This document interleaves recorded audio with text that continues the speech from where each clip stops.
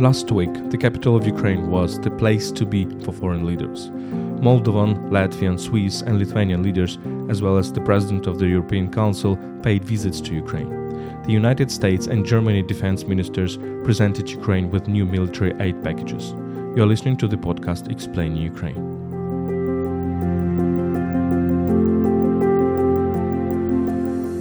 The Explaining Ukraine podcast is produced by Ukraine World, an English-language website about Ukraine. My name is Volodymyr Yermolenko. I'm a Ukrainian philosopher, journalist, and chief editor of Ukraine World. I invite you to a regular conversation between my colleagues Anastasia Gerasimchuk and Daria Sinhaevska, journalist and analyst at Ukraine World, who analyzed key events in and around Ukraine during the last week. Let me remind you that Ukraine World is brought to you by Internews Ukraine, one of the largest Ukrainian media NGOs.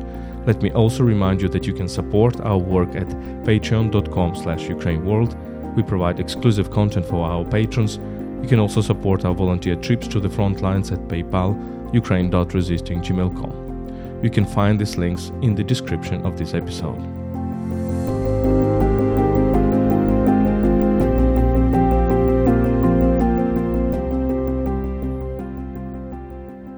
Last week was full of important diplomatic events, yet the developments on the front lines also remain in our focus. Dasha, let's share with our listeners the key events in and around Ukraine over the past week. Could you enlist the topics on which we are going to shed light today, please? Yes, as always. So today we are going to share some updates from the frontline developments, as you said. Also, Austin's, Michel's, Rinkevich's, Shevonita's visits to Ukraine and their multi-purposeness will be highlighted. We will also uncover the results of Ramstein meeting and Ukraine's voice on the world scale. And traditionally, I want to start with developments on the front line. So basically, the Russian army has been attempting to advance in several frontline areas since October. In the Bakhmut sector, the occupiers are trying to recapture the liberated Klishchiivka and Andriivka, stop the advance of the Ukrainian armed forces in the Kurdyumovka area with the counterattacks, and increase pressure north of Bakhmut near the Berkhiv reservoir. We see active hostilities south of Bakhmut, which are aimed at cutting off the main enemy communications on the ledge. This is the T0513 road and the M03 road. And the threat here is not for the place that's once called the city of Bakhmut, but the threat is actually for the Solidar ledge, which is very beneficial in terms of creating another threat for the Slavyansk-Kramatorsk agglomeration. And recently, Volodymyr Fityo, the head of the Army's Public Relations Service, said on the national telethon that the occupiers have also become more active in the Kupiansk direction in Kharkiv Oblast and are trying to find weaknesses in the defense there. Kupiansk itself is not far from the border with Russia, and it is about 70 kilometers to Valuki, which is Russia's main military hub, through which they move a sufficient amount of forces and equipment by rail. It is the shortest logistical hub, so it's more convenient for them to launch an offensive against Kupiansk there. In the devastated industrial city of Avdiivka in eastern Ukraine, the Ukrainian armed forces are trying to avoid encirclement as a result of multilateral Russian offensive, which is, I should recall, the largest and the only coordinated once the start of the full-scale invasion. Some 500 kilometers to the southwest, something else is happening. Ukrainians are forcing the Dnipro River. For almost several weeks now, Ukrainian Marines and other units have been holding a position in a swampy area along the eastern bank of Dnipro River, repelling attacks by Russian paratroopers and frequent fighter and artillery strikes.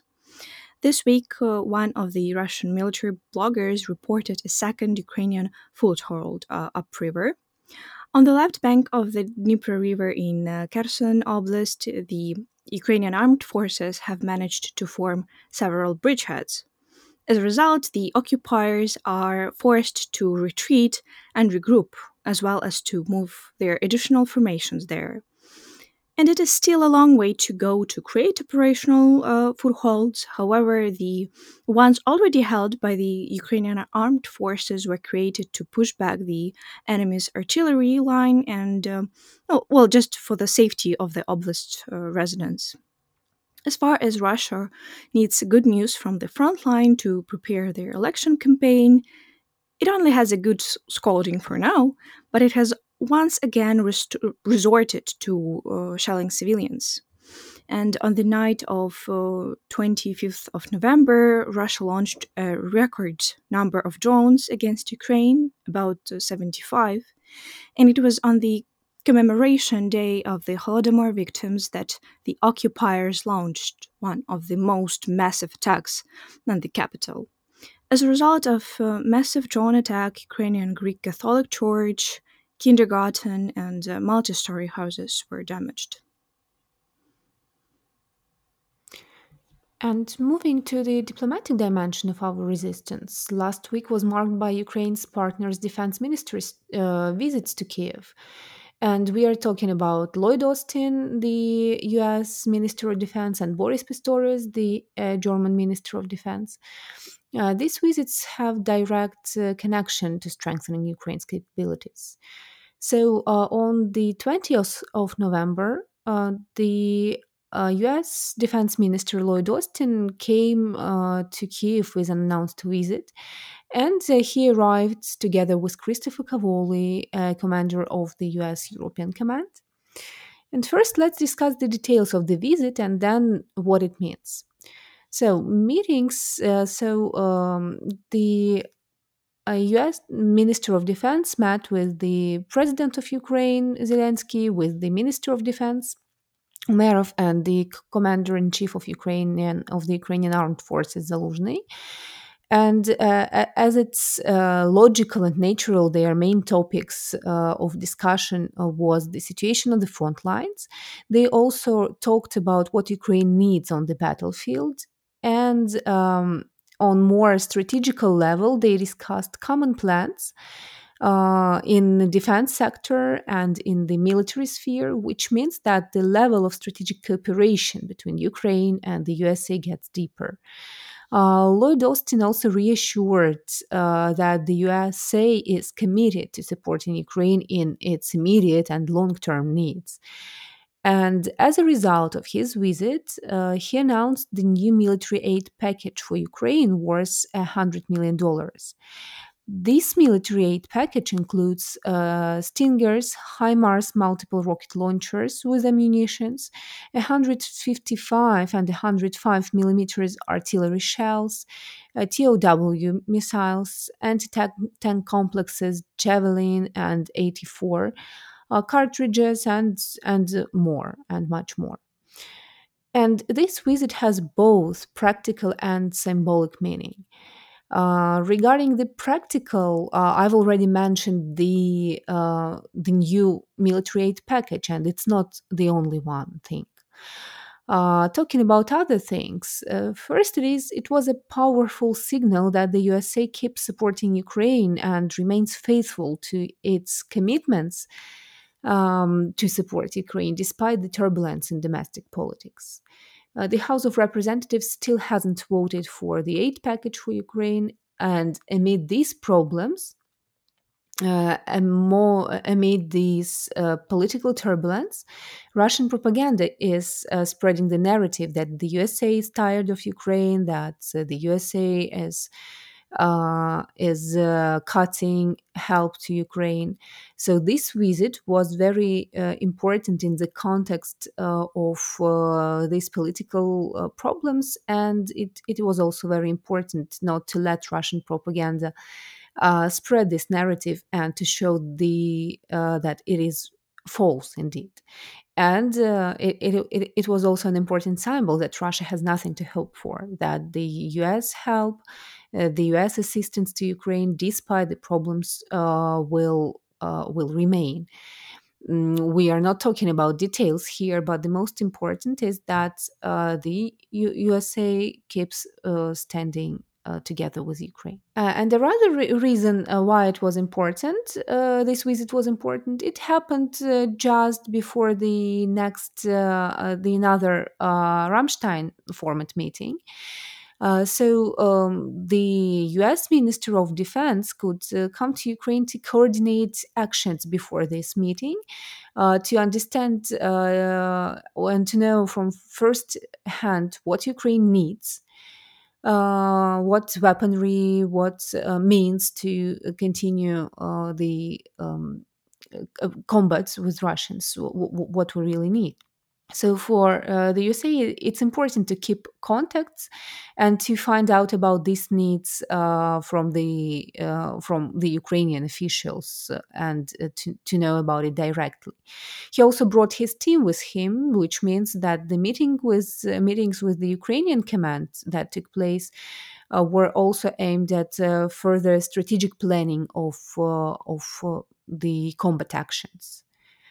Yes.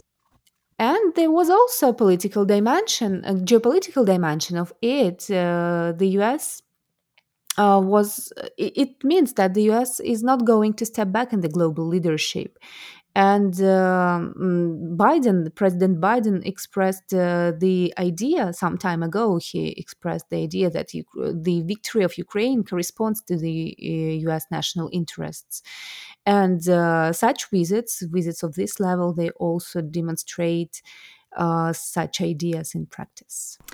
And what I wanted to say is that Ukraine indeed belongs in the European family. And a remarkable feature of the family is its supportiveness. And basically, the president of the European Council, Charles Michel, arrived in Ukraine on the 10th anniversary of the Revolution of Dignity. And that's the reason I'm mentioning this event now when Nastya told us about a diplomatic front, because, well, basically, the head of the European Council visited us to commemorate the Maidan protests that began on 21st of November back in 2013, after former Ukrainian President Viktor Yanukovych refused to sign the association agreement with the European Union. The visit comes ahead of the European Council summit in mid-December, where EU leaders will discuss the European Commission's recommendation to start formal negotiations with Ukraine. But when we talk about Revolution of Dignity, we must understand that activists gathered for the first time on Maidan Nezalezhnosti that evening. After the brutal beating of students, the protest grew into the Revolution of Dignity with its specific values of justice and the rule of law. And the social and political changes that followed would be called the Revolution of Dignity. And as President Zelensky said, in the 10 years since the beginning of the Maidan, Ukrainians have overcome a significant part of our journey to the EU.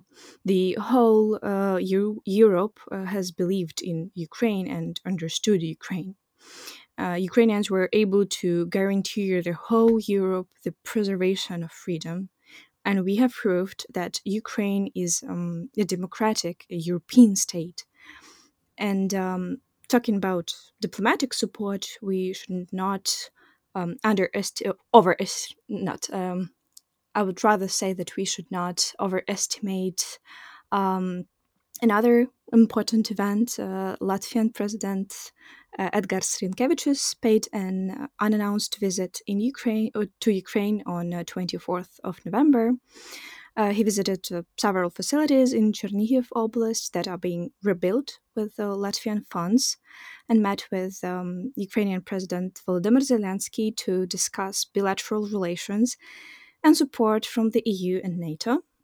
And Lithuanian Prime Minister Ingrida Šimonytė also arrived in Ukraine on 24th of November to pay respects to the men and women who sacrificed their lives defending the most fundamental rights of a nation, and that is to exist and to live in freedom. And Prime Minister stressed that the only way to achieve a lasting and just peace is to help Ukraine win as soon as possible, restore its full territorial integrity, establish international justice, and rebuild it so that it becomes stronger. And earlier, by the way, on the 10th anniversary of the beginning of the Revolution of Dignity, Shimonita stressed that the EU family is incomplete without Ukraine. And as far as I know, it's not just Ukraine's courage in countering the aggressor that impresses the world. The BBC has published a list of 100 women from all over the world whose voice are most vivid, we can say so. So, will you pick that, Nastya? Sure. Every year, BBC reveals its list of 100 inspiring and influential women from all over the world, and this year, three Ukrainian women were included in this list. It is important to know about them. Ukraine has many faces that makes its character. And for almost 2 years, the warrior's face of Ukraine dominates. Of course, the topic of the war is the most important, and no tiredness should shift our focus from it. But despite the current conditions, Ukraine is not only about the war. And knowing about these women is important to know another faces of Ukraine.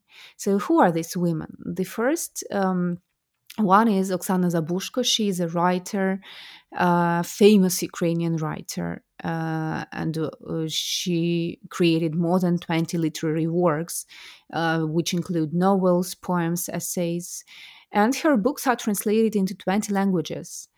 And there are two novels that brought her international popularity and that they are famous all around the world. These are novels called Fieldwork in Ukrainian Sax and The Museum of Abandoned Secrets. So if you are interested in finding out, in discovering Ukrainian literature, you can uh, read Zabushka's books and understand why her literary works are so important. Another person is Irina Stavchuk. She is a climate policy advisor, and now she's a leading expert on climate policies.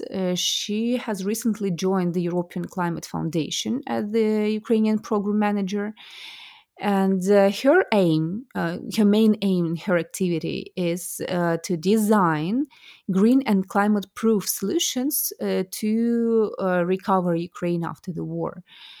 So her endeavor, her idea is not only about recovering Ukraine, but to do it in the most sustainable and green way, using new technology and making huge steps forwards in this sphere. Before taking this role, she worked for the Ukrainian government. She was the deputy environment minister, and she was responsible for climate change policies. And she is also, what is very important, she is also a co-founder of two famous and very important environmental NGOs in Ukraine. It's Eco Action and Kyiv Cyclists Association. So she has coordinated regional networks of the civil society working groups on climate change issues. And the third Ukrainian woman in this list is Olena Rozvadovska. She is a Ukrainian children's rights activist. And her activity is extremely important, especially nowadays.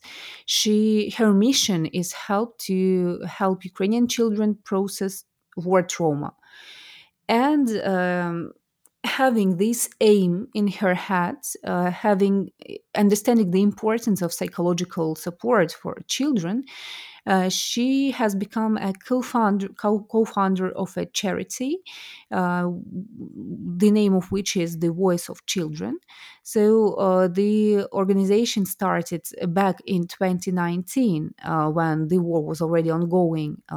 Russia invaded Ukraine in 2014.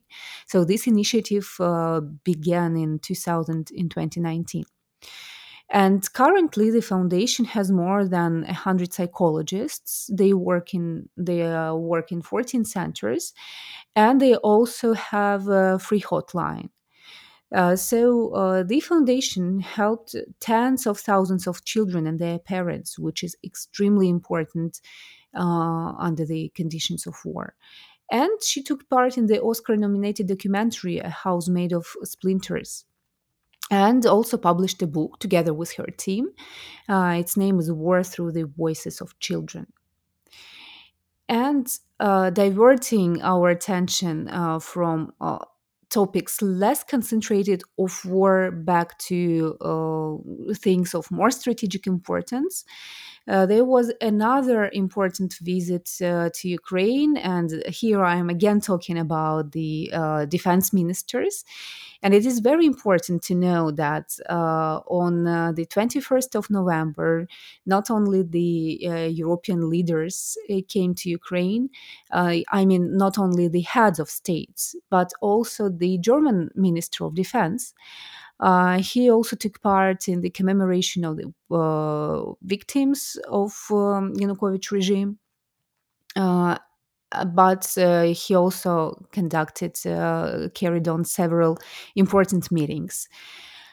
His aim of visit was to demonstrate German support to Ukraine and to see if German support is sufficient and effective. So he wanted to see with his own eyes how well the German military aid works in Ukraine, and what should be done, what else should be done. So he met with the president of Ukraine, with the minister of defense, and he also visited training center where he met with the Ukrainian military. Um, Boris Pistorius announced a new military aid package as well. So Ukraine received a new military aid package not only from the United States of America, but from Germany. And this package is worth 1,300,000,000 euros. And among other things, it includes the means to strengthen Ukraine's air defense. Namely, it includes 4 further IRIS-T air defense systems, 155 millimeter shells, anti-tank missiles, and many other things. Also, Boris Pistorius expressed his satisfaction that German was able to find another Patriot system for Ukrainian air defense. So Ukraine will receive another Patriot system to strengthen its air defense very soon. And during his meetings with Ukrainian officials, of course, they discussed the situation on the front lines, but also another important topics. And this discussion was connected with what is Ukrainian main goal in the defense production sector. It is a joint cooperation, joint production of weapons. So the joint production of weaponry together with Germany was one of the topics that was discussed during this meeting. And continuing the topic of military and defense, the visits of the American and the German ministers of defense took place before the next Ramstein format meetings. So it is also very important to understand that their visits to Kyiv were also about finding out about the needs of Ukrainian army. And on the 22nd of November, the 17th meeting in the Ramstein format was held. And the participants, the representatives of ministries of defense from 50 countries were present. And as a result of the meeting, a new ground-based air defense coalition was formed. At the previous Ramstein format meetings, there were some coalitions formed, and countries, the participants of this format are free to choose if to join these coalitions or not.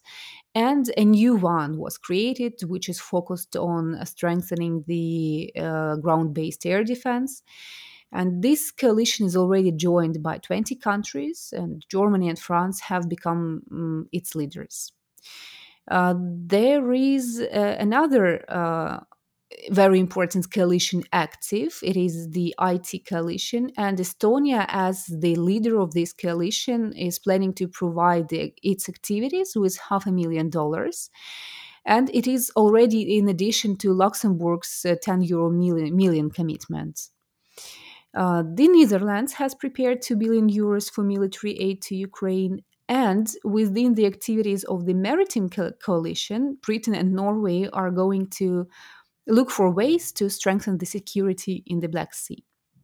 And the Minister of Defense of Ukraine, Rustem Umerov, invited other defense ministers to Ukraine. He told that it is very effective when the ministers come to Ukraine and can make sure that the partners' aid is being used very effectively and it gives results on the ground. He also sent several important political messages, and he told that Ukraine's victory will be a clear signal for dictatorships. And he told that it will be the signal that the crime of aggression will be punished.